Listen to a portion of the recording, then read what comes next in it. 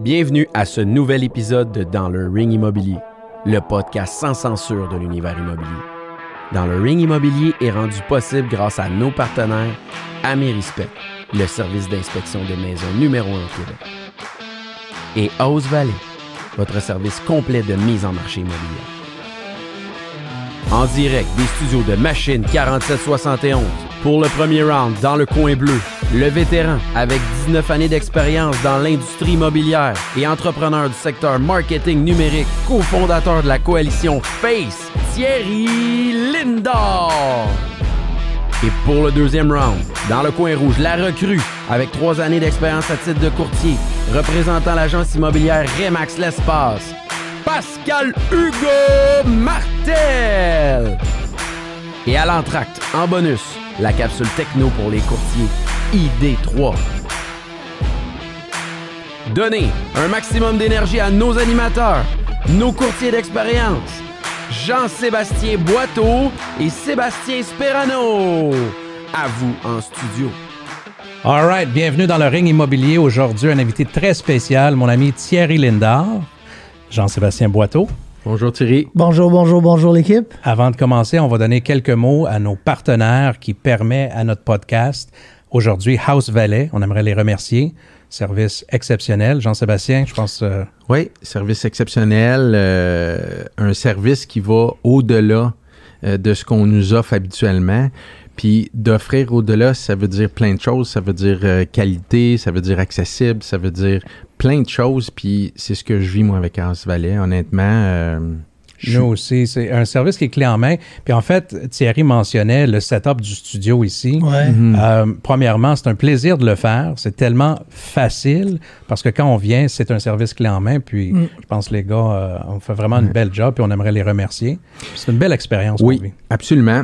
Je vais faire un aparté. J'aimerais ça, on le dit pas assez souvent, mais j'aimerais ça remercier nos auditeurs parce qu'on nous écrit souvent, puis on nous donne beaucoup de commentaires, puis on sent que l'attraction est prise, puis que les gens se permettent de nous donner leurs commentaires, puis c'est ça qu'on veut. Fait. Tellement, ça vient valider tout le travail qu'on fait, exact. Puis ça vient autant de la part des courtiers que tout simplement de l'audience générale. Ouais. Je pense qu'on vient toucher pas mal de personnes. Bon, arrêtons liaison. Right de niaiser avec round 1, Thierry. Si tu connais pas Thierry, tu vas le connaître. Yes, sir. Non, straight to the point. Mais je l'entends parler, puis j'avais hâte de te recevoir ici, Thierry, parce que je vais te mettre un peu de pression, là. Yes, sir. Mais je vais te laisser aller, mais on est dans un podcast, puis laisse-toi aller. Ouais, les gants tombent. Écoute, moi, je tenais à t'inviter simplement par le fait que tu étais tellement une influence dans ma carrière. Ouais. Ah, merci. Oui, Sébastien me le dit souvent. En premier lieu, je pense qu'on a connecté au niveau vision. Oui. Pour donner un petit historique, c'est toi qui as fondé, en fait, Remax Griffintown. 100%. Tu étais visionnaire, mais plus important pour moi, c'était le côté relationnel. Puis, je me rappelle, on était au tout début quand je faisais le broker's desk. On faisait des choses que les gens comprenaient pas. Puis, tu me disais, puis je pense que c'est encore valide aujourd'hui, on le voit. En premier, tu dois attirer l'attention, tu m'as dit. Oui. Après ça, tu vas te donner la confiance. Les gens vont te faire confiance. Puis après ça, tu peux capitaliser, monétiser. Les gens vont faire affaire avec toi. Oui. Puis je pense que c'est un principe qui est encore valide aujourd'hui. Comment est-ce que tu vois ça maintenant que tu es retiré un peu du day-to-day de l'immobilier? Oui, c'est pour ajouter au concept que tu viens d'énumérer, moi j'appelais ça le triangle de l'influence. Au fait, tu attires l'attention, par la suite tu donnes de la valeur, puis tu convertis ça en confiance. Puis je pense qu'aujourd'hui, vous avez une audience qui vont nous écouter. Comment est-ce qu'ils ont découvert Thierry Lindor? Ben, l'attention, c'est par ce superbe podcast dans le ring de l'immobilier. Puis si je leur amène de la valeur dans ce qu'ils écoutent, ben éventuellement, ils vont dire « Ah, ben je savais pas c'était qui Thierry Lindor. » Puis ils vont peut-être commencer à me suivre, puis ils vont me faire confiance. L'immobilier, c'est la même chose. On vend une propriété, on attire l'attention. Comment? On peut se mettre tout nu dans la rue puis courir. Puis ça, c'est une façon d'attirer de l'attention, mais ça va pas peut-être avoir le résultat escompté. Ou on fait à peu près ça, puis on a un kickback de l'OACQ. Exact. Un knock-knock, on y arrivera peut-être à l'OACQ par la suite. Mais l'attention, principalement, il y en a qui créent du contenu, comme vous, du contenu auditif. On nous écoute peut-être dans une auto en ce moment, on nous écoute peut-être au gym, on nous écoute peut-être entre 2 transactions en train de remplir de la papasserie. Donc, il y a de l'attention, on convertit ça en valeur, puis après ça, on est capable d'avoir de la confiance. Puis moi, je pense que en tant que courtier immobilier, je ne le suis pas présentement. Disclosure. J'ai été quand même dans l'immobilier, ça fait 19 ans que je suis dans l'immobilier. J'ai été le premier propriétaire noir d'un bureau Remax.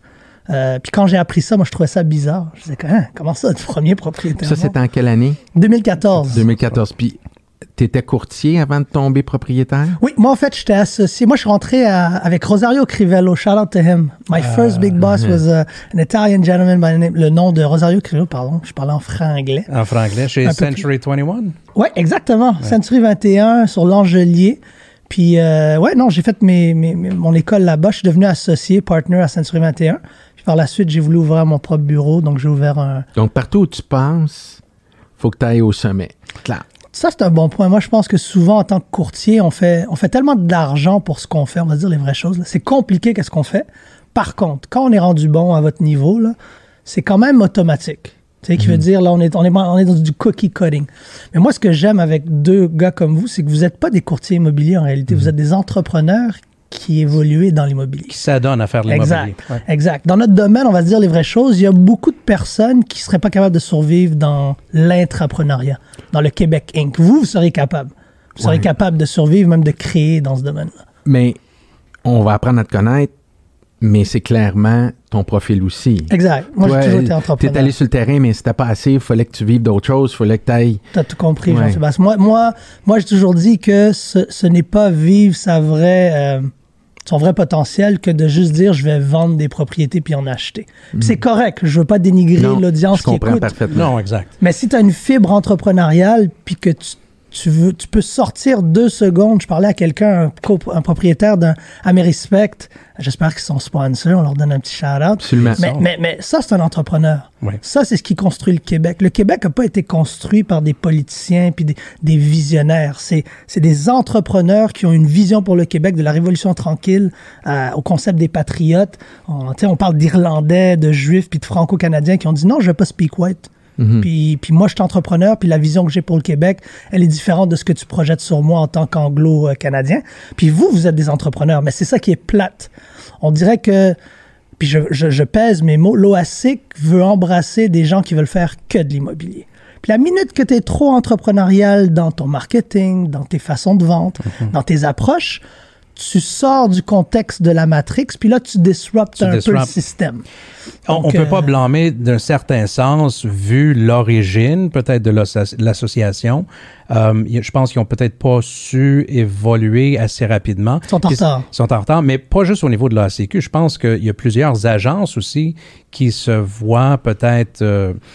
victimes ou ils sont sensibles peut-être à ce genre de changement-là, que s'ils n'adaptent pas, ils ne pourront pas rester dans l'immobilier comme ils sont présentement. Parce que les gens ont cette soif de n'en faire un peu plus. Exact. Puis juste en termes d'innovation, tu sais, on parle de... Moi, je me rappelle la première fois que j'ai reçu une lettre d'avertissement de l'OASIC qui était jumelée avec une mise en demeure de Duproprio. J'ai reçu ça, puis je te l'avais montré, Sébastien. C'est paradoxal. C'est paradoxal, mais les 2 disaient la même chose. Le contenu numérique que tu as créé n'est pas propice au statu quo. Je répète ce que j'ai dit parce que c'est important. Je venais de créer un morceau de contenu où est-ce que je comparais dire, aller chez Duproprio, c'est comme payer pour ton steak à la queue de cheval avant de le manger. Puis j'ai dit, nous, tu payes si tu as aimé ton steak. Puis j'ai reçu une mise en demeure de Duproprio, puis l'OASIC qui entérinait un peu ce qu'il disait. Puis j'étais comme, Puis déjà, l'OASIC disait, Monsieur Lindor, ce que vous faites, on n'a jamais trop vu ça, quelqu'un qui fait un podcast / vidéo. L'innovation, ça vient toujours d'être humain, là, à la base. Là. Puis les institutions, c'est un groupe de personnes qui se mettent ensemble, qui mettent en place des barèmes, notamment le système scolaire, l'OASIC, peu importe l'autorité des marchés financiers. Okay, mais je prends la balle au bon, puis je veux pas te couper, mais je pense que, puis là, je vais peut-être lâcher une petite bombe, là, mais faut le pas. Mais le marché de courtage immobilier, on va dire au Québec, est propice à la monotonomie. Puis je m'explique. Beaucoup dans le marché vont répéter et suivre en général ce que les autres vont faire. Ouais. Je vous donne un exemple bien concret, là. Combien de fois qu'on regarde Instagram puis qu'on voit un courtier avec une bouteille de champagne pour leurs clients? Ouais, mais l'influence générale comme ça. Pourquoi? Parce que ça fonctionne, parce que ça va chercher des émotions de base. Puis on parle vraiment, je pense que ce soit en immobilier ou n'importe quel domaine d'entrepreneur, tu sais, il y a une certaine association à la réussite, à les belles choses, puis tout ça.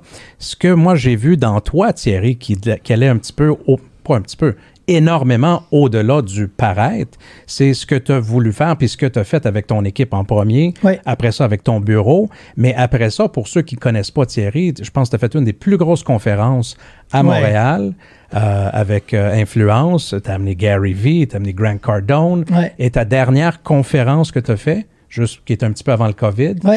Avec Malala. Avec Malala Yousafzai. Puis, tu sais, c'est là aussi que... Moi, à l'âge de 19 ans, j'étais allé jouer au basket professionnel en France.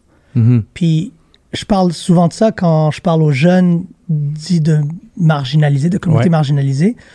Moi, étant de la communauté noire, d'origine haïtienne, ma mère est parisienne française. J'aime dire que ça fait de moi un Marocain. Tout le monde pense que je suis Marocain. En attendant, pour moi... de me faire caser comme courtier, ça a toujours été une insulte. Ouais. Malgré que l'OASIC pousse le fait qu'on devrait être fier de ça. Non, moi, je suis un entrepreneur qui fait de l'immobilier. Mm-hmm. Mais je ne veux pas rester entrepreneur. Je ne veux pas rester, courtier immobilier. Donc, j'ai été basketteur à l'âge de 19 ans. Par la suite, j'ai travaillé pour Gaz Métro dans le marketing.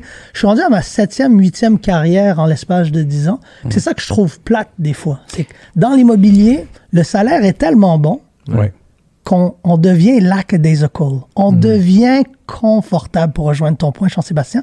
Et ça, c'est l'ennemi juré de l'innovation. Exactement. De l'innovation. Tu peux pas innover quand tu es confortable. Par contre, mais je te challenge de façon amicable. C'est sûr que quelqu'un, puis je l'ai vécu moi-même, quelqu'un qui est 100% focus sur son craft, parce que à la base, c'est une personne qui aime l'immobilier et qui n'est qu'un courtier immobilier, c'est-à-dire c'est ça sa profession. Oui. Peut-être va être plus concentré sur le job at hand que quelqu'un qui fait une conférence, qui fait des podcasts, qui fait des vidéos, qui fait, tu sais, en termes de perception de client. Bon point. Ça m'est arrivé souvent, les clients me disent, non, Seb, tu vends-tu des maisons ou tu fais des vidéos? Non, tu es en train de faire la promotion. Exact. De l'équipe Spirano. Oui, mais indépendamment de mon immobilier. Une équipe derrière toi qui est aussi forte que toi, qui supporte sur le terrain. Sur le terrain. Puis merci pour le compliment, mais c'est moins au niveau de faire du contenu immobilier. C'est quand tu commences à aller un peu à l'extérieur du bread and butter de l'immobilier. La conférence qui m'a marqué que Thierry a faite avait une parcelle immobilier, mais ça touchait tellement de sphères. Mais moi, c'est pas moi l'invité, là. Mais j'aurais goût de te challenger, mais je vais laisser notre... Non, mais j'aimerais ça entendre ça. On a le temps là, de parler? Moi, dans ton point, je me suis dit, qu'est-ce que je peux faire pour expandre mon brand? Mm-hmm. Puis ma première des choses, c'était de dire, en ce moment, dans l'immobilier, quels sont les domaines connexes qui impactent comment on fait de l'argent? La réponse, c'était les banques. Oui. Les institutions financières puis les banques. Je me suis dit, si je fais une conférence sur l'immobilier, c'est quoi le niveau de support que je peux aller chercher? L'exemple parfait, c'est Desjardins avec Malala. Desjardins nous ont donné 75 000 $. Il n'y a aucune conférence immobilière que j'aurais pu faire à Montréal où Desjardins serait arrivé avec un chèque de 75 000. Impossible. Aucune. Mon prochain invité, qui ne s'est pas fait à cause de la COVID, c'était le Vice President Al Gore. Dans quel monde est-ce qu'un petit gars né à Hochelaga-Maisonneuve, grandi à Saint-Michel et Montréal-Nord, noir, au Québec, aurait pu espérer un jour serrer la main de 2 prix Nobel de la paix, puis de les amener à Montréal. Puis la dernière personne avec qui je travaillais avant la COVID, c'était Will Smith.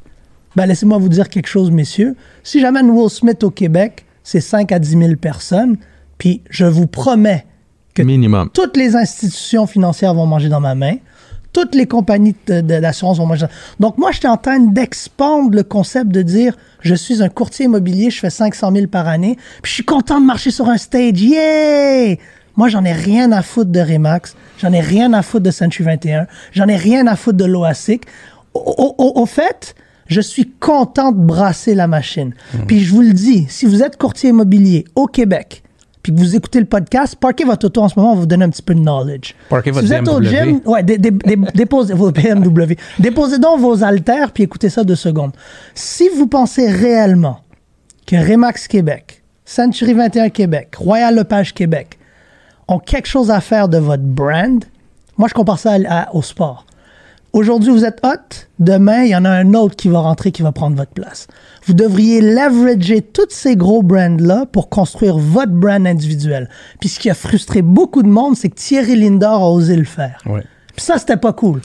C'était pas cool pour eux. Ils n'ont pas aimé ça. Puis ça, je le sais concrètement, mais ça m'a ouvert des portes politiques. Ça, c'est une autre histoire. Ouais. Ça m'a offert des portes commerciales. Puis aujourd'hui, je suis content de dire que je suis pas dans... Ton brand, c'est toi. Ouais. Ouais. Mon brand, c'est pas Remax, c'est pas Century 21. Laisse-toi aller, Jean-Sébastien. Vas-y, Jean-Sébastien. T'as un rictus aux lèvres. Oui.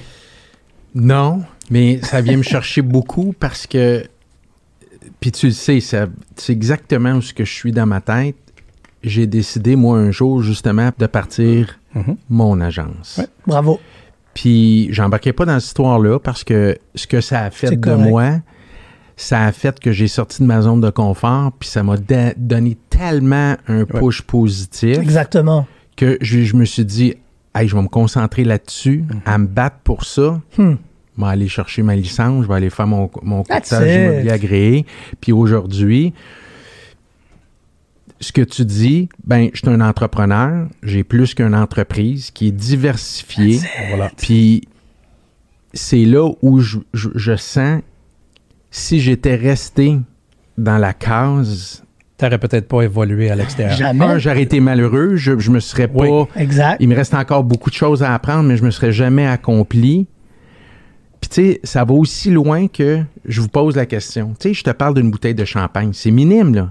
Mais moi, j'étais avec mes partenaires de mes autres entreprises. Ouais. J'ai une entreprise dans le système funéraire, dans le financement, dans l'immobilier, puis dans d'autres choses. Puis quand on se rend compte, on est tous diversifiés, puis là, on se challenge. Puis là, on embarque sur l'immobilier. Attends un peu, Seb, 2 secondes, puis je veux te laisser après. Non, Thierry, vas-y, moi, c'est intéressant. Puis sais-tu qu'est-ce que mes partenaires m'ont dit? Quoi? Pourquoi, asti, vous avez tout le monde la même pancarte devant une maison? On est-tu chanceux de pouvoir se brander? Exact. Il n'y a personne dans le monde qui peut se brander autant que nous. Puis nous autres, on a toute une pancarte carrée ou, hop, des fois c'est ovale devant la maison.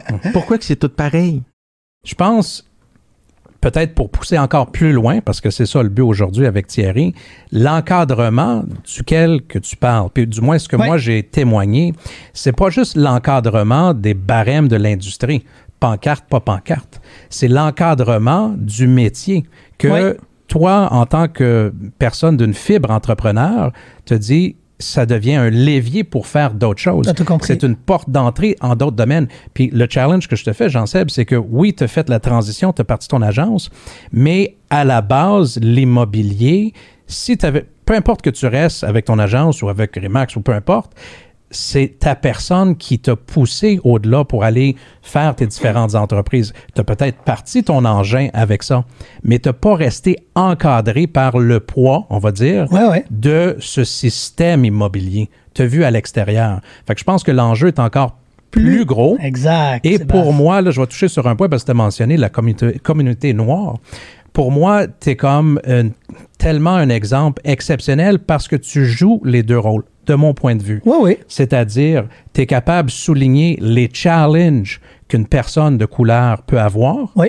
Et en même temps, tu démontres la capacité de succès, non par ce que tu dis, mais par ce que tu fais. L'exemple. Bien dit. Fait que pour moi, la meilleure façon, puis je le dis à l'équipe sur un microcosme de ça, quand il y a un problème, c'est correct de le souligner, comme tu fais, mais tu dois aussi proposer des solutions. Voilà. Fait que c'est tout ça qui fait en sorte que l'immobilier peut être une case de départ. C'est pas tout le monde qui va fleurir à l'extérieur de l'encadrement. On peut passer du temps sur c'est quoi les barèmes, mais je pense que la vision que tu apportes puis l'inspiration que tu peux donner à tous ceux qui regardent, puis moi en premier, c'est de dire c'est quoi l'impact que tu peux avoir 100%. dans la communauté et dans le monde. 100%. 100%. Puis je pense que c'est ça, en fait, tu as parlé d'impact. Moi, ce que je me suis dit, c'est est-ce que je rends service? Moi, je suis né à Hochelaga Maisonneuve. OK? Est-ce que je rends service à n'importe quel... Oublions juste personne de couleur. Moi, j'ai grandi dans un Hochelaga pauvre, non gentrifié. Puis il y a une chose qui est plus grand que n'importe... Tu sais, on parle de white privilege, puis Black Lives Matter. Le vrai privilège, c'est un privilège green. Green privilege is real. T'as des gens qui ont beaucoup de pouvoir, puis t'as des gens qui en ont pas. Moi, si Thierry Lindor grandit à Hochelaga Maisonneuve, coin de Saint-Germain puis Hochelaga, s'il y a un petit qui m'écoute parler au podcast dans le ring de l'immobilier puis qui se dit « Hey, moi aussi j'ai grandi dans un bloc pourri, 3,5, avec 9 frères et sœurs dans mon cas. Mais tu sais quoi, si lui a réussi, peut-être que moi aussi je suis capable. » Puis en plus, c'est quelqu'un dit de couleur, racisé. T'sais? Parce qu'on ne va pas se cacher, t'sais, même la question du racisme systémique, qu'on y croit pas, moi je pense que je suis la preuve vivante, puis j'ai des privilèges. Un des privilèges par exemple, mon père est noir comme le micro. Moi je suis métisse. Ça c'est un privilège. Ça m'a permis, puis je vous dis franchement, d'acheter mon premier Remax. Le gars qui m'a vendu mon premier Remax, je ne vais pas le nommer, mais il pensait que j'étais arabe. Puis tu penses que si... 100%, je te le dis avec certitude, parce que je l'ai eu la conversation. C'est au bout de 2 ans qu'il me dit « Hein, t'es pas arabe? » Je dis « Non, je suis pas arabe. » Peut-être mettre les choses en perspective aussi, c'est que quand tu as acheté, puis sois à l'aise d'en parler, ton look était différent aussi. Tu as tout compris. T'étais, comment je pourrais dire... J'étais white passing, c'est ça le terme. Non, le terme c'est white. Moi, je vais le dire, c'est white passing. Mais moi, je vais poser la question. Est-ce que le marché immobilier a perdu un bon joueur en Thierry? Ça, c'est une belle question. Moi, je pense que l'immobilier, l'OASIC a perdu un bon disruptor. Mais est-ce que j'étais un bon joueur? Non, parce que moi, je suis convaincu que les mêmes personnes qui vous pointent du doigt, ben là, les gars, OK, podcast, pourquoi vous ne vous concentrez pas sur le good old fashion? Ils ne comprennent pas que vous êtes en train de jouer le long run. Vous êtes en train de jouer le marathon. Puis moi, je n'étais pas compris en 2013-2014. OK, mais je ne suis pas d'accord avec toi dans le sens où il y en a qui vont dire qu'est-ce qui fait bouger les choses et qu'on grandit. C'est une personne comme Thierry dans l'immobilier qui déplace les choses. Oui, mais il y a des gens pour qui leur mission est tellement plus grande. Ce que l'immobilier a perdu, la société en général a gagné tellement plus. Combien est-ce que tu as amassé de fonds récemment pour tes organisations? Merci Sébastien. Puis que tu n'aurais pas pu faire si tu étais en train de faire des organisations de visite libre. Si j'avais gardé, si j'avais gardé mon Remax Griffintown, on a passé de 2 courtiers à 30, près de 32 courtiers. 32, ouais. Aujourd'hui, je serais rendu à quoi? 50? 60 courtiers? Ouais, j'aurais moins de cheveux sur la tête. Je serais encore, selon moi, plus malheureux. Parce qu'on va dire les vraies choses. Quand tu as un bureau Remax, tu as une CPE. Sauf que dans la CPE, toutes les kids font 150 000. Puis c'est tough quand tu as des kids qui font 150 000 de dire « Fais pas ça, fais ça. Ça, c'est pas bon. » T'sais, on est une famille. Tout d'un coup, c'est « Je t'aime plus, je t'aime moins. » Donc, à un moment donné, c'était une délivrance pour toi de sortir de là. C'était une complète délivrance parce que pour rajouter sur le point de Sébastien, par la suite, j'ai eu le temps de me découvrir moi-même puis de dire « Qu'est-ce que je veux réellement faire? » Tu te trichais à quelque part. Je me trichais, j'étais un imposteur, Jean-Sébastien. Et je pense que l'immobilier est rempli. Je dirais 90 à 95% des gens qui sont dans l'immobilier, que de l'immobilier, sont des imposteurs. Ils savent très clairement qu'ils seraient jamais capables d'aller à la place Ville-Marie puis de faire le même nombre d'argent en mettant le même nombre d'heures. Ça, c'est la première des choses. 2, on a beaucoup de gens dont la barrière d'entrée, on va se dire les vraies choses. La barrière d'entrée est tellement basse dans l'immobilier, comparativement à l'argent que tu fais, que n'importe qui peut rentrer. Dans l'immobilier, la politique. La politique, entre autres. Mais la force de l'immobilier, pour moi, selon moi, c'est que tu peux faire un salaire quand même assez conséquent pour pas trop d'études. Donc, tu peux rentrer à 19-20 ans puis faire 100-150 000 par année. Et si tu es smart, puis je suis pas en train de dire que je suis plus fin qu'un autre, mais encore une fois, dans quel monde est-ce que Thierry Lindor rencontre Malala Yousafzai, s'assoit avec l'équipe de Al Gore, s'assoit avec Michelle Obama puis son équipe, parle avec Will Smith de faire une conférence, a un mentor qui s'appelle Gary Vee, un mentor qui s'appelle Grant Cardone. Moi, je l'ai fait, pas à cause de l'immobilier. Moi, je paye pas Grant Cardone pour faire son planning. Là. Je descends en Floride, je m'en vais le voir dans son mansion, puis on parle, puis on discute. Parce qu'il a compris que Thierry se concentre pas sur faire de l'argent. Thierry se concentre sur l'impact puis l'influence qu'il a. Exact. La valeur que j'apporte aux gens qui m'écoutent, le biproduit de cette valeur-là, c'est faire de l'argent. Dans l'immobilier, on est tellement concentré sur le prochain 7 000, le prochain 9 000, une double transaction, 18 000. Ben, en attendant, pour ton point, Jean-Sébastien, j'ai eu le temps de créer la Fédération africaine-canadienne de l'économie, puis j'ai levé 330 millions de dollars. J'aurais jamais fait ça de ma vie. C'est pour ça que si j'étais dans l'immobilier. La perte seulement. en immobilier est très minime par rapport à ton apport humanitaire. Mais l'apport à la société québécoise, selon moi, est plus grand. Ouais. J'ai été courtier immobilier, je suis courtier immobilier, mais ça a fait de moi qui tu es, qui je suis, puis que j'ai grandi et que j'ai appris comme entrepreneur. Oui. Mais je veux pas paraître comme si je dénigre. Non, c'est pas ça. Puis, non, le frame, la nuance, c'est très clair. C'est qu'il y a des gens qui font cette profession avec passion, avec intégrité. 100%. Et c'est tout ce qu'ils veulent. Oui. Comme il y a des gens qui veulent faire ça. Puis c'est correct. C'est correct même qu'on peut... Puis je pense Jean-Sébastien puis moi, on s'efforce à élever la barre de qualité de standard. Cependant, aujourd'hui, ce qu'on partage les trois, c'est la flamme de dire cette chance qu'on a eue de participer à l'immobilier, d'ouvrir tellement de portes, de se découvrir, puis d'avoir les moyens pour faire autre chose. Les moyens de nos ambitions. Vont rayonner sur tellement plus de gens que ce qu'on aurait pu faire si notre focus était tellement juste immobilier. Si tu es trop cartésien, puis tu es comme les chevaux au Vieux-Montréal, tu vois juste tes pas devant toi, puis tu comprends pas que dès que tu enlèves tes œillères, waouh, il est grand le monde. Puis les opportunités immobilières sont grandes. La meilleure analogie que je donne toujours aux jeunes courtiers, ou que je donnais il y a 5 ans, puis Jean-Sébastien, puis moi, on en parle depuis longtemps, c'est être dans le courtage, puis que faire du courtage, c'est comme être un chauffeur de taxi haïtien libanais, puis de juste faire du taxi, puis de pas comprendre qu'éventuellement, tu vas être disrupted. Puis la journée que tu vas être disrupted, c'est comme une vague. Quand tu pognes la vague au début, tu peux la rider, puis quand la vague elle descend, tu peux continuer ton chemin.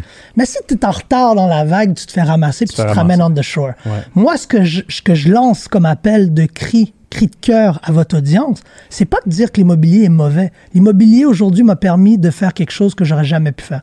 Moi, là, quand on dit les Noirs, je suis le rêve de mes ancêtres, je suis vraiment le rêve de mes ancêtres. Moi, là, mon arrière-grand-père en Haïti, sur une plantation, il n'aurait jamais pu penser qu'un jour Thierry Lindor serait avec la vice-première ministre du Québec, premier ministre du Canada. Mais je vais arriver à mon point, tu vas voir. C'est que, Jean-Sébastien, c'est de dire, aujourd'hui, on a une opportunité de comprendre que où est-ce que l'immobilier va être dans 10 ans, parce qu'on est des entrepreneurs, n'est pas où est-ce qu'elle est maintenant. Non. Puis si tu es juste satisfait de faire ton petit 150 000, 250 000, c'est correct. Mais moi, ce que je te dis, c'est que tu veux pas être le chauffeur de taxi en 2018 qui s'est fait dire ton permis de taxi, on peut sacrer ici. Oui, please. On s'en calisse. Puis tu sais quoi?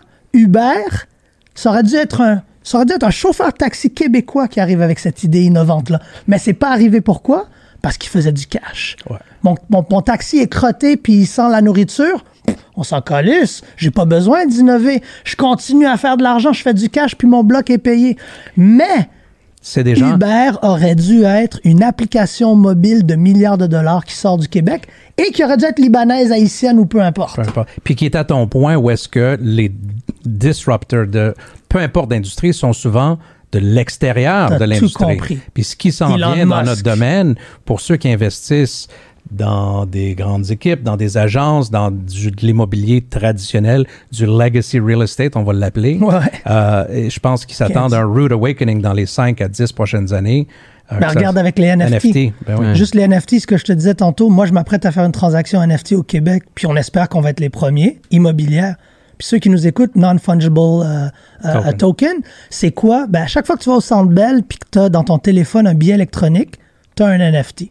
C'est littéralement un token qui est créé, qui est unique à ton moment, ton heure, ta seconde près où tu as acheté quelque chose puis tu l'as payé, puis tu peux le redeemer au Centre Bell.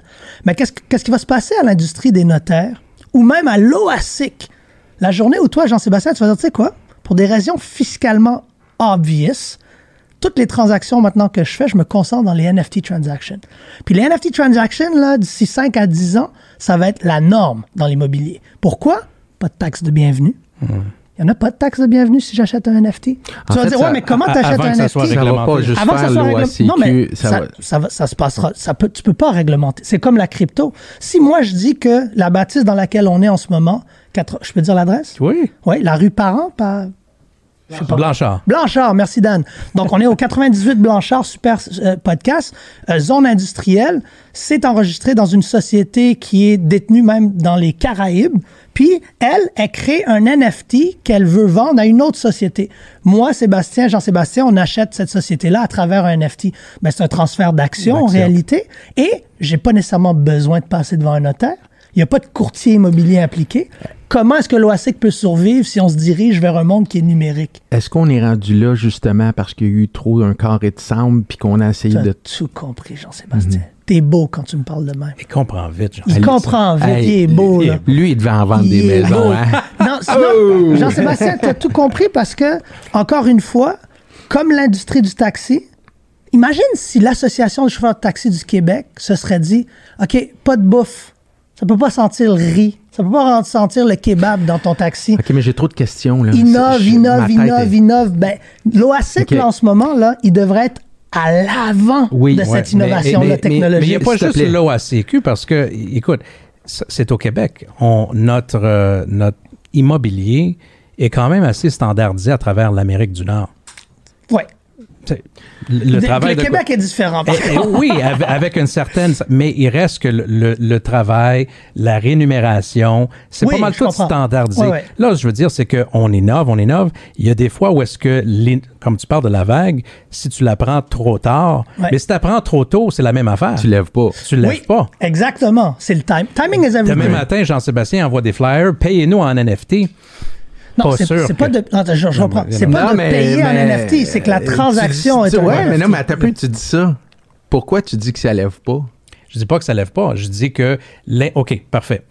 Est-ce que ça va lever du jour au lendemain? Non. Parfait. Mais il y a comme une fin de vague, potentiellement, à un modèle qui fonctionne très, très bien. Tu vas attendre que quelqu'un fasse. Non. Mais c'est des bons pushbacks. Timing.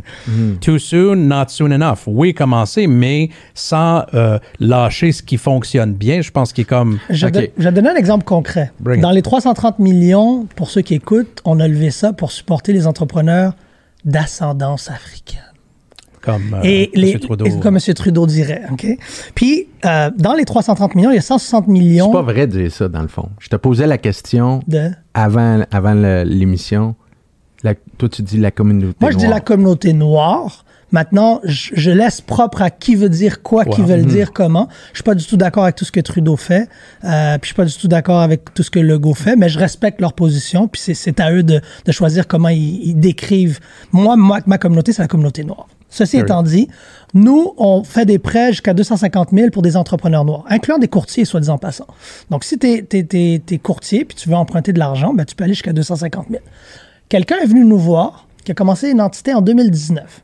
Lui, il faisait de la livraison de nourriture directement à ton domicile. Mais lui, il fait ça depuis 2017. C'était pas sexy faire ça en 2017. En 2018. Avant les DoorDash. Puis en 2019. Mais quand la COVID a pogné, est-ce que tu penses qu'il était sexy, lui, de faire de la livraison maison de paniers d'épicerie? Puis en plus, quand BLM est arrivé puis George Floyd est mort, est-ce qu'il était cool, lui, d'être un homme noir qui livre de la bouffe chez toi à ta maison? Ben, la réponse, c'est oui. Le timing était parfait. Mais pour rejoindre Jean-Sébastien, il le faisait déjà depuis 2-3 ans. Ouais. Comme ça, quand c'est arrivé, il y avait la flotte de camions. Il y avait déjà les relations avec les supermarchés. Il a juste renfloué son équipe. Puis Next Thing You Know, aujourd'hui, il domine un peu ce marché-là. En partie, excuse-moi parce que c'est important, en partie avec l'apport que tu as su structurer. Puis je pense que c'est important de le mentionner, que ces opportunités-là que tu es en train de créer... Tu as tout compris. C'est ça qui fait l'impact pour des générations à venir. On plante des graines là, en ce moment. Tu es en train d'influencer, pas juste... what's his name? C'est quoi son nom? Le monsieur là, que tu parlais qui fait la livraison. Ah, ben je ne vais pas nommer son nom. OK, well, bref, on fait le chapeau. Mais lui, ses enfants, ses arrière-petits-enfants, total. This is where the tide changes. 100%. L'idée, c'est d'améliorer la génération de génération. Oui. Puis, tu sais, ce que tu disais de ton grand-père. Mais je reviens, j'ai 2 questions pour toi. Oui. Tu dis que tu fais du financement pour la communauté noire. Pas moi. L'entité que j'ai cofondée, on est allé lever 330 millions. Qu'est-ce qui arrive Puis c'est tout en votre honneur. Je trouve que c'est un appui, c'est une équipe. Qu'est-ce qui arrive si moi, je vais aller chercher, Sébastien veut aller chercher du financement? Très bonne question. Tu ne te qualifierais pas pour ce financement-là. OK, je vais aller un peu plus loin. Parce que tu n'es pas d'ascendance africaine. Et si moi, je faisais une fondation, que je faisais un financement pour les Québécois blancs, et que... Ça existe, ça s'appelle Desjardins. Investissement OK. Québec. OK. Puis je te dirais que ça, c'est un excellent pushback, Jean-Sébastien, parce que je l'entends souvent. Mais moi, je vais te dire une réalité qui est quand même assez simple. En début 1900, quand au Parlement, on a dit « speak white », puis que tu as des Irlandais, des Juifs, puis des Franco-Canadiens qui se sont mis ensemble, puis ont dit « non, ça marche pas se faire dire « speak white » par des Anglo-Canadiens qui ne reconnaissaient pas le statut de Québécois. Ben, il y a une couple de visionnaires tels Alphonse Desjardins qui ont dit, tu sais quoi? Fuck you. Fuck you English. Puis qui ont dit, tu sais qu'est-ce qu'on va faire? On va se donner les moyens de nos ambitions. On va créer les caisses populaires Desjardins. Voilà. Puis c'est pas une insulte, c'est une réalité. Aujourd'hui, en 2022, les communautés noires canadiennes ont dit, on a besoin d'avoir un petit push parce qu'on est payeur de taxes. On paye des taxes. Puis quand on va voir les banques canadiennes, puis on leur pose la question, combien de financements vous octroyez aux communautés noires? Vous savez c'est quoi la réponse? On le sait pas. Comment ça, vous le savez pas? Ben, on collecte pas ces données-là. Ah, ben, tu peux pas combattre ce que tu mesures pas.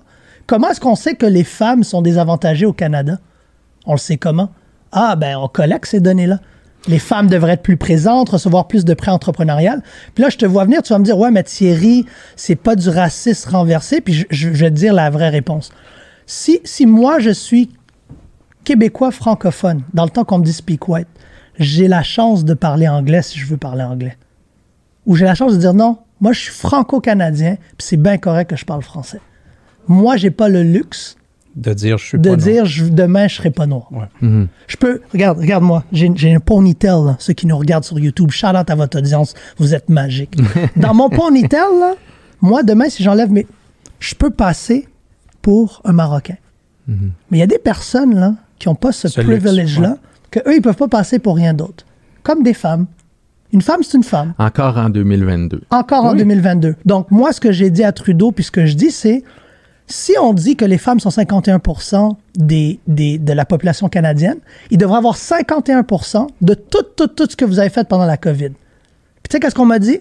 Ah ben non, Thierry, ça marche. Ben, je dis ça pourquoi? Marche pas comme ça. Pourquoi ça marche pas comme ça? Equality of outcomes. Exactly. Mais après ça, si je dis, ben les Autochtones sont combien? Sont 2% de la population canadienne. Il devrait avoir 2% de ce qu'on passe comme financement. Les Noirs sont combien? 1,4%. Puis tu sais qu'est-ce qu'on nous a dit? That's a good point. On paye 1,4% des taxes, mais on n'a aucune donnée qui nous prouve qu'on a le même. Pas equality. Moi, je dis pas que l'outcome, c'est la même chose. Pas du tout. Je suis la preuve vivante. Mais au moins, donnons des opportunités puis un playing field. Oui. Si moi, j'arrive puis je joue au Monopoly, ça, c'est l'analogie que je donne toujours. La réalité des Noirs canadiens puis des Franco-Canadiens au Canada, c'est que quand le Canada a commencé, les Franco-Canadiens n'avaient pas les mêmes chances que les Anglo-Canadiens. Est-ce qu'on est d'accord sur ça? Absolument. Les Juifs n'avaient pas le droit d'acheter de terre jusqu'en 1900. Les Noirs étaient non seulement privés d'acheter des terres, mais les Noirs étaient des propriétés qu'on pouvait vendre, refinancer, qu'on pouvait louer.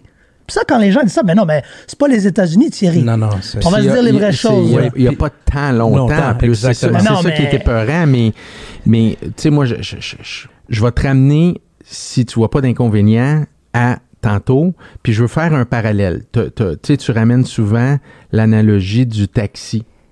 C'est la meilleure analogie pour notre industrie. Pour moi, la situation du taxi, c'est la situation de du proprio. Bravo. Et du marché immobilier qu'on vit présentement. Ouais. Pourquoi que les taxis sont en train de sont morts. Sont morts. J'ai pris un taxi. Mais du proprio n'a pas fait l'impact que Uber a fait, ou est-ce qu'ils n'ont pas su éliminer complètement, il y a encore, puis on le voit, non, mais un service, puis une moi, je dis toujours que du proprio lève le flag de qui veut vendre. Donc, si tu le prends comme ça peut être une opportunité. That's it. Mais c'est la même... c'est le parallèle est le même. C'est un disruptor qui est venu. Puis moi, je donne un gros shout-out aux entrepreneurs qui évoluaient dans l'immobilier, qui ont créé du proprio. Ben oui. Au lieu de les démoniser puis les détester, on parle de multimillionnaires qui auraient dû faire ce qu'on a dit. On aurait dû tout faire ça. On aurait dû tout le faire. On peut les détester, on peut les appeler X, Y, Z. Moi, la personne que je pointe du doigt, c'est l'OASIC. Parce que si on avait ce qu'on devrait avoir au Québec, puis le Québec est connu pour ça, c'est une union. On devrait avoir une union des courtiers immobiliers. Comment est-ce que moi, je paye une entité, une annualité, une annuité, puis que cette même entité-là me poursuit quand je fais des erreurs? Exactement. Puis qui n'est même pas représenté avec des gens à l'interne qui sont de l'industrie, qui est un des plus gros, challenges. En affaires, là, comme entrepreneur, on a besoin de compétition saine. Puis si tu le vois autrement, t'es pas fait pour être un entrepreneur. Non, c'est sûr. Parfait. Il y a du monde qui veulent travailler avec du proprio. Ben moi, m'en faire en sorte, pas... Tu sais, c'est comme un compétiteur dans ton secteur avec qui tu travailles. Ben si tu veux aller te battre, ben pendant ce temps-là que tu te bats contre lui, tu manques la vague qui s'en vient en tabarouette. Tu te bats pas contre toi-même. Mais des fois, ça prend des éléments déclencheurs pour réveiller quelque chose. Thierry, on fait la question uppercut. Get ready. Hey! Ça va être sur l'écran, ici à côté de toi. Salut guys, j'espère que vous allez bien. Thierry, good to see you, j'ai hâte de voir l'épisode. Petite question pour toi Thierry, question uppercut. Toi, tu as eu une longue carrière dans l'immobilier, puis tu as vu vraiment les changements du courtage immobilier à travers les années. Où est-ce que tu vois le courtage dans 10 ans? C'est quoi le plus gros défi que la profession de courtage immobilier va voir dans les 10 prochaines années? All right. Francis. Elle aime beaucoup cet homme. Francis Cédric, que sa question est tellement alignée avec notre conversation. On recevait un jeune frère ici. Ouais, non, c'est une belle question. Moi, je pense que... puis je vais revenir à l'humain parce que je pense que c'est important. Puis ça rejoint à ce qu'on disait tantôt. La minute que les Franco-Canadiens se sont donné la mesure de leurs moyens, on a vu un Québec qui a pris de l'expansion. Alphonse Desjardins, Provigo, tous ces groupes-là qui sont des groupes mythiques. On a contrôlé notre nourriture, on a contrôlé notre argent, notre économie. Moi, je pense que la plus grande force du courtage, c'est le fait qu'il y a d'autres communautés qui rentrent dans le courtage. Voilà. Puis je comprends que c'est réfractaire d'accepter de dealer avec quelqu'un qui vient avec une traductrice de Shanghai. C'est pas normal pour nous.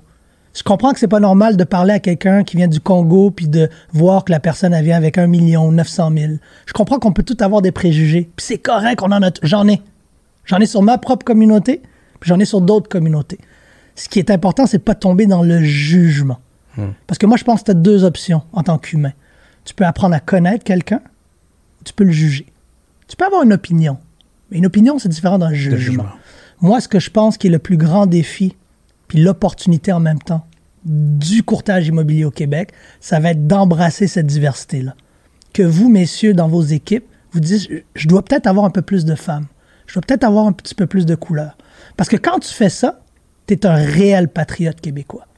Parce que le drapeau des patriotes, c'est pas une couleur. Le drapeau des patriotes au Québec, comme on le connaît, qui est légendaire aujourd'hui, qu'on a vu haut et fièrement voler à Ottawa, qui a parlé de liberté.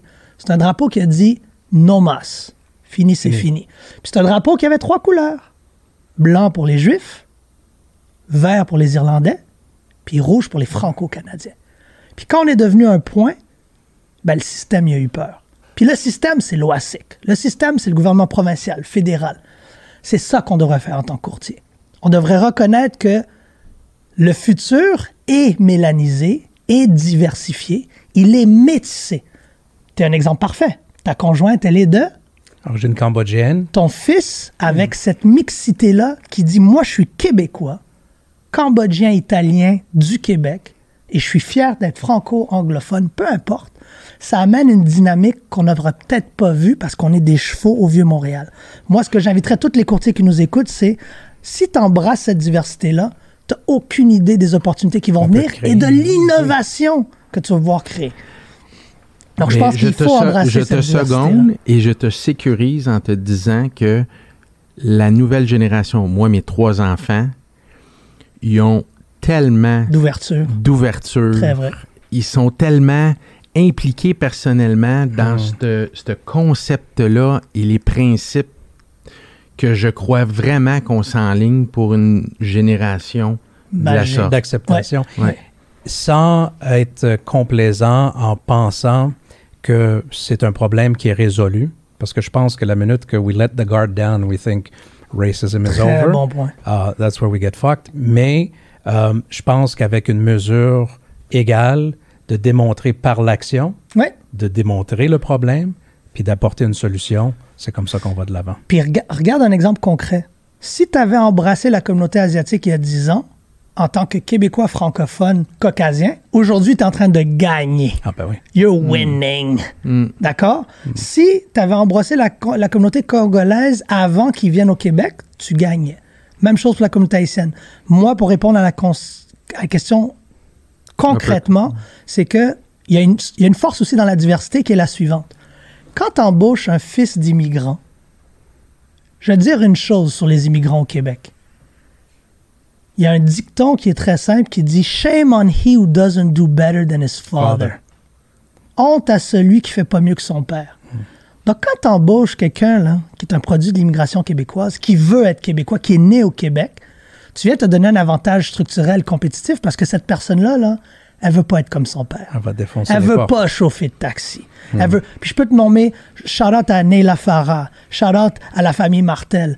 Moi, je vois des courtiers qui ont incubé chez Remax Griffintown, qui aujourd'hui sont en train d'exploser. Nicolas Mitry, ainsi de suite. Puis c'est des gens qui sont des produits de l'immigration. Absolument. Et je pense que si on veut trouver le Uber de l'immobilier, il faut qu'on commence à être plus inclusif et à voir les opportunités dans d'autres façons de voir le monde, dont le Québec. Pour que le changement vienne de l'interne. Thierry, dernier point. C'est tellement un plaisir de t'avoir dans le podcast. C'est nice, j'aime Moi, ça. je pense qu'il y a tellement de sujets qu'on a touchés. Dernier point, c'est quand la prochaine méga conférence pour toi? J'ai quelque chose de mieux. Je viens d'être accepté dans... beaucoup de gens ne savent pas ça, mais je suis un entrepreneur en technologie. La technologie me passionne beaucoup. Je viens d'être accepté dans un des plus gros incubateurs. Ça va sortir prochainement, donc je ne sais pas quand. Au Canada, une entreprise, 25 entreprises sur 500 qui sont sélectionnées. Donc, en intelligence artificielle, puis tout ce qui bouge. Donc, je suis fier de dire que la prochaine conférence, si Dieu le veut, ça va être avec un très, très gros nom que je ne peux pas mentionner maintenant. Mais notamment, ça va avoir des composantes québécoise, une ADN locale, francophone, qui va être inclusive, mais surtout qui va démontrer que tu peux être un petit courtier qui commence de nulle part, puis tu peux faire des grandes choses. Ouais. Puis ça, c'est en sortant de ta zone de confort, puis en arrêtant de te soucier de c'est qui rentre dans mon quartier, puis l'OAC qui est sur mon dos, puis du proprio va me détruire, puis en disant, tu sais quoi? Il n'y en a pas de limite. Non. Ça semble tacky, là, mais c'est ça la réalité. Embrace the technology. 100%. Thierry, Embrasser la techno. Merci. Merci à vous. Je vais te dire, j'ai trouvé ça excessivement intéressant. Ton chandail aujourd'hui représente qui tu es. Ah ouais, ça c'est clair. Qui défend ses convictions 100%. à fond la caisse, puis je suis certain, et je le confirme, tu changes le monde, puis quand tu es un entrepreneur, si tu réussis à faire juste changer la vie de 5 personnes, you got it, man. Hey. Puis, dernière chose, je pourrais dire, je sais pas si on a le temps, Dan. Oui. Ouais. Moi, j'ai été au G20 2 fois. J'ai été au Japon, puis j'ai été en Arabie Saoudite.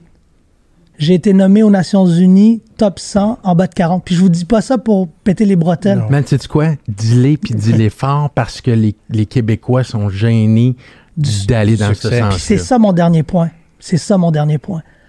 Si j'étais resté dans ce domaine-là, j'aurais jamais été représenter le Canada au G20. Puis moi, ce que je veux dire à toute votre audience, c'est que vous avez tout le potentiel de réellement le faire, mais il faut juste sortir d'une zone de confortabilité. Puis la dernière analogie que je donne, c'est mon chiro québécois, qui est à côté d'ici, justement, qui disait toujours, Thierry, moi, je suis allé aux États-Unis, puis à l'école de chiropraxie, tous mes collègues américains conduisent des Lamborghini. Il dit, moi, au Québec, je suis obligé de conduire une Toyota. Mais on est allé aux mêmes écoles. Puis c'est pas parce qu'il n'y a pas les moyens. Exact. Non, c'est Donc ça. lui, l'analogie qu'il disait, il disait la journée où le Québec va comprendre qu'on est des bâtisseurs, Ouais. au sens de l'étymologie du terme, puis qu'on va arrêter de se détester sur le succès qu'un autre a, cette jalousie-là n'est pas présente nécessairement du côté anglophone. Puis c'est quelque chose qu'on doit éradiquer dans notre société si on veut économiquement s'émanciper et devenir les leaders qu'on peut être mondial. Pas juste local ou fédéral, mondial. Et ça commence par l'exemple. That's Hey-oh! what we're doing here. Yes, sir. All right, guys. Thank Good. you very much. Thank you. Merci, Thierry. Thank you. Merci, Thierry. Alors, restez avec nous. Après la pause, la recrue Pascal Hugo Martel, une dynamite qui s'en vient.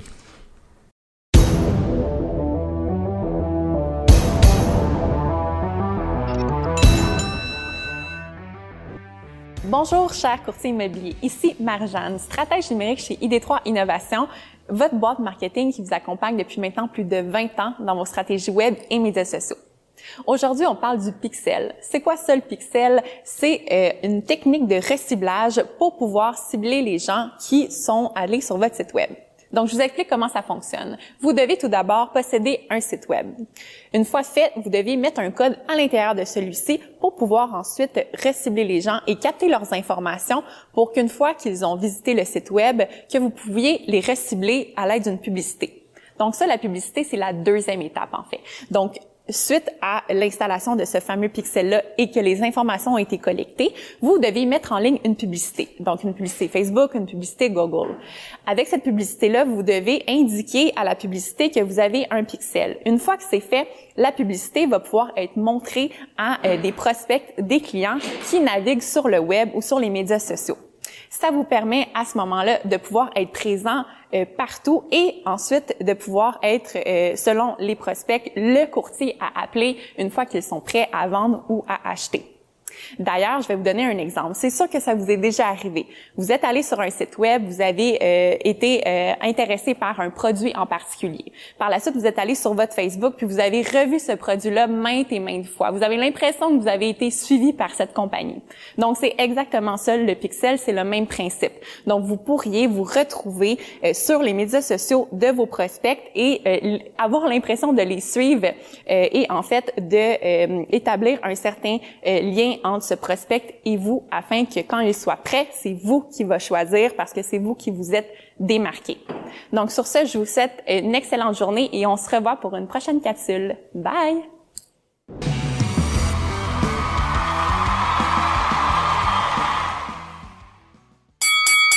Un grand plaisir. Notre recrue Pascal Hugo Martel. Round 2. Round 2. Yes. Merci de le préciser.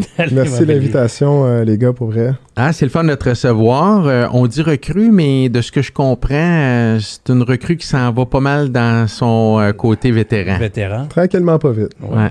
Ben, C'est en ça. fait, recrue, partenaire D'un vétéran. D'un vétéran Ouais. qu'on a eu dans le ring immobilier. Qu'on Pas salue. n'importe quel. Non. Non, non. Francis Cédric. Le Puis- fameux Francis. Le fameux. Ouais, non. Non, mais bonjour à Francis, une belle personne, quelqu'un Ouais. qui sait où ce qui s'en va, mais aujourd'hui, c'est Pascal Hugo. Hein? Ouais, On parle de aujourd'hui, Pascal Hugo, puis je pense qu'il sait où ce qui s'en va aussi. J'aime bien qu'est-ce qui se passe en ce moment. J'aime bien. Je suis rendu bientôt là, je suis rendu dans ma troisième année présentement. Ouais. Puis on dirait que je ne réalise même pas que ça fait déjà presque 3 ans que je suis là-dedans. Ça Le temps va vite, passe hein? vite. Parce que t'es trop occupé ou parce que t'aimes ça? Les deux. Les deux. Ouais. Les deux. Je suis Ah, occupé. Puis quand on est occupé puis on aime ce qu'on fait, ben, on ne voit pas le temps passer. Ça Mhm. se passe tout de suite. On ne voit pas les semaines passer. Puis à un moment donné, on réalise, ah, écoute, on est déjà fin février. Déjà tout ça qui s'est passé. Puis 3 ans, ça veut dire que t'étais avant le COVID. ouais, avant Ok, le COVID. J'ai juste commencé avant, avant le COVID. Puis avant, c'est ça, je travaillais dans un restaurant thaïlandais. Mhm. En parallèle avec ça, je travaillais je faisais un cours en dessin de bâtiment. OK. Puis éventuellement, l'immobilier est tombé sur moi. Puis ça fait bientôt 3 ans. Là.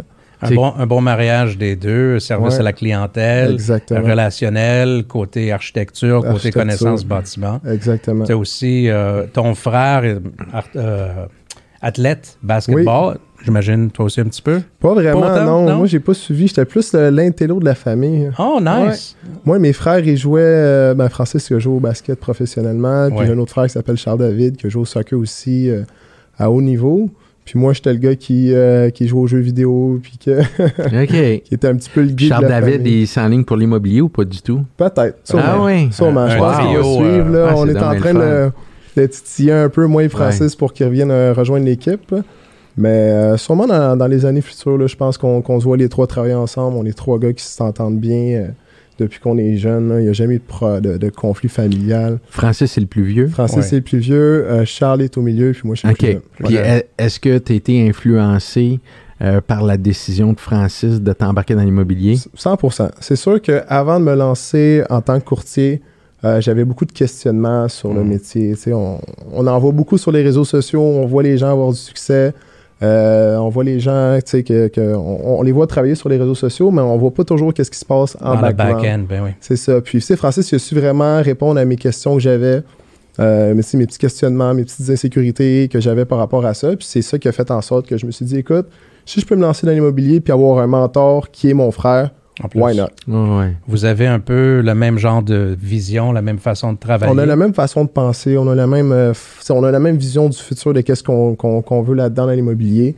On a les mêmes ambitions, puis écoute, on a les mêmes valeurs. Donc, c'est pour ça que quand je travaille avec mon frère, ça va super bien. Le noyau est tête. Puis, des fois, on n'a même pas besoin de se parler, puis on sait qu'est-ce qui se passe. On se comprend.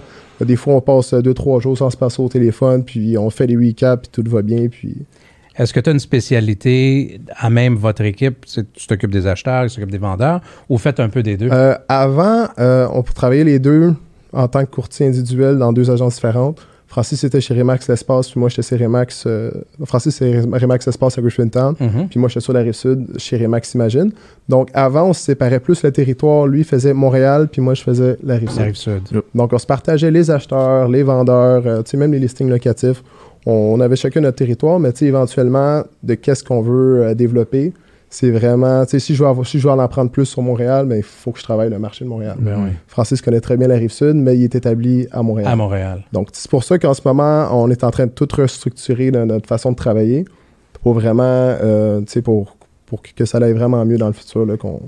Tu as un positionnement qui est intéressant parce que 3 ans, oui, c'est relativement jeune dans le métier, mais en même temps, il y a tellement de transactions, tellement de volume, puis il se passe tellement de choses que tu en apprends beaucoup en 3 ans. Ce serait quoi un conseil que tu donnerais aujourd'hui à quelqu'un qui regarde et qui pense à devenir courtier immobilier? Tu parles de quelqu'un qui sort de son cours ou qui pense... Qui pense pas qui sort de son cours, parce que déjà à ce moment-là, il y a un engagement qui est fait. Mais quelqu'un que, comme toi, derrière le rideau du social media, qui voit ça peut-être d'une certaine façon, mais qui n'a pas accès à quelqu'un qui est directement impliqué, qu'est-ce que tu leur dirais? Je leur dirais que honnêtement, c'est un métier, il faut que tu ailles les gosses un peu d'un entrepreneur. C'est vraiment un métier qui est... tu fais tout par toi-même. C'est toi qui vas chercher ta business, c'est toi qui fais ton branding. Je parle pour les gens qui commencent. Quand tu es rendu à un autre niveau, tu peux un peu déléguer un peu ces tâches-là, mais il faut que tu aies un peu le sens entrepreneur. Faut que tu sois un go-getter. Puis il faut que tu ailles aussi, faut que tu sois un peu à l'aise avec les gens, parce que il faut que tu ailles l'écoute aussi. Parce que quand tu travailles avec un client, c'est tellement important, puis on dit qu'il n'y a pas beaucoup de gens qui le sachent, il faut que tu sois à l'écoute de tes clients. C'est le défi de bien les courtiers.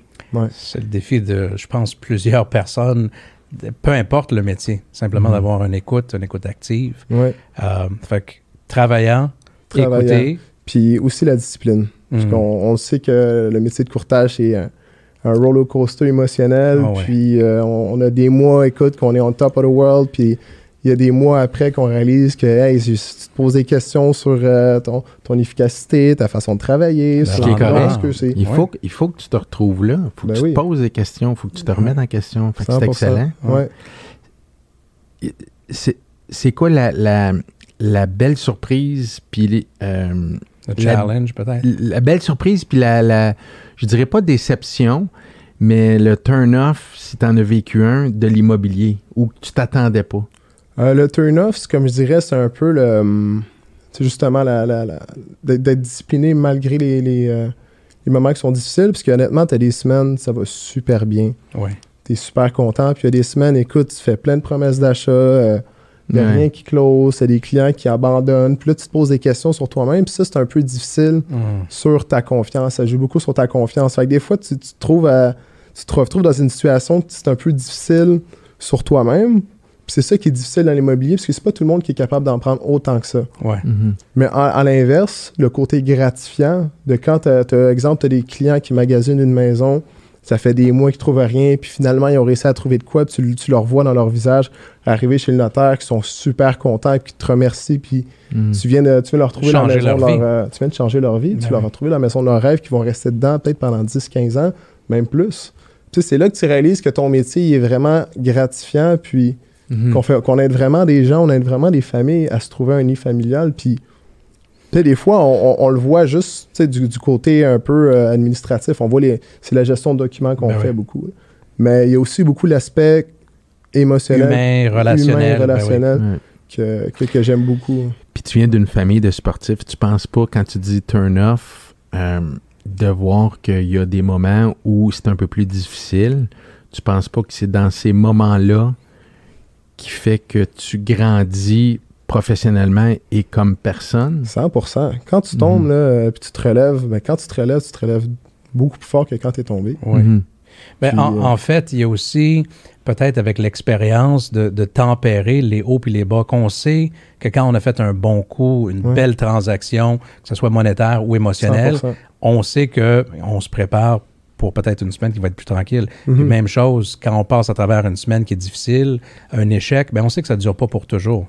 Parce que you're in it for the long game. C'est ça. Il faut avoir une vision à long terme.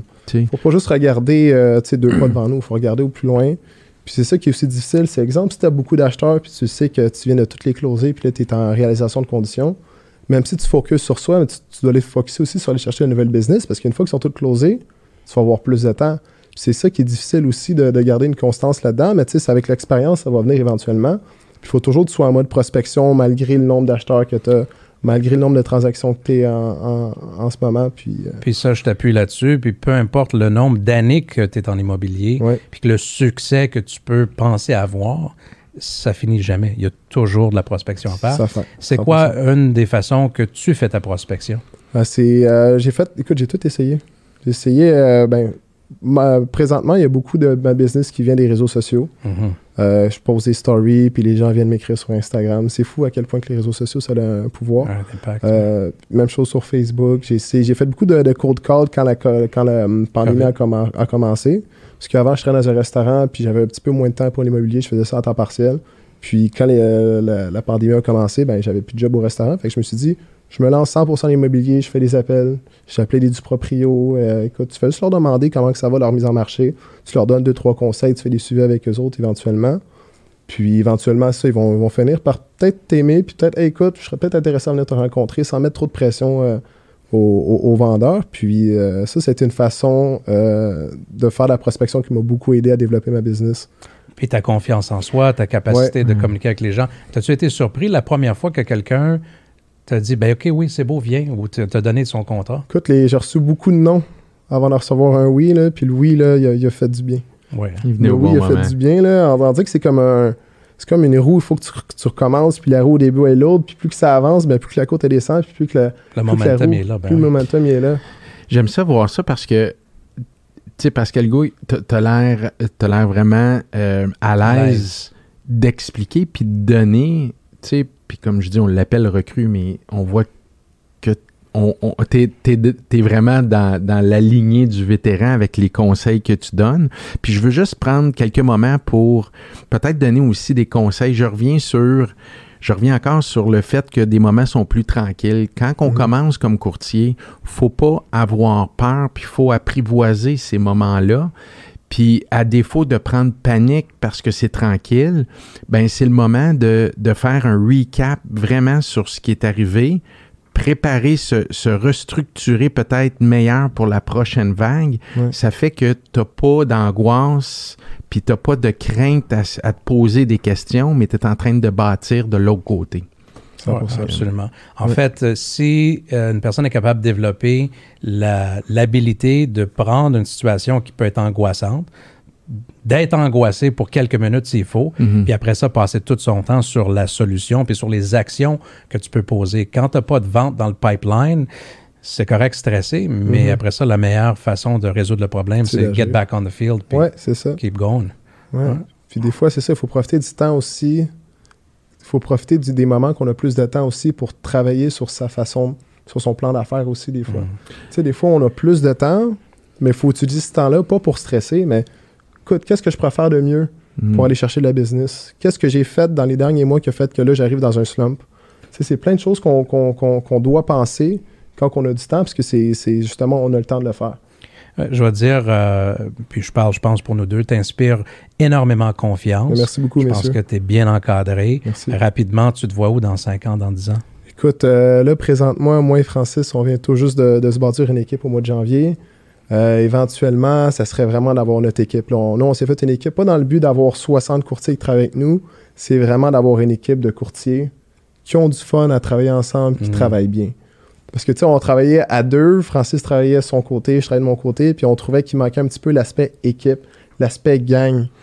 Puis c'est vraiment ça qu'on veut bâtir, puis dans 5 ans, ça serait le fun d'avoir une équipe d'amis courtiers. La culture des brothers.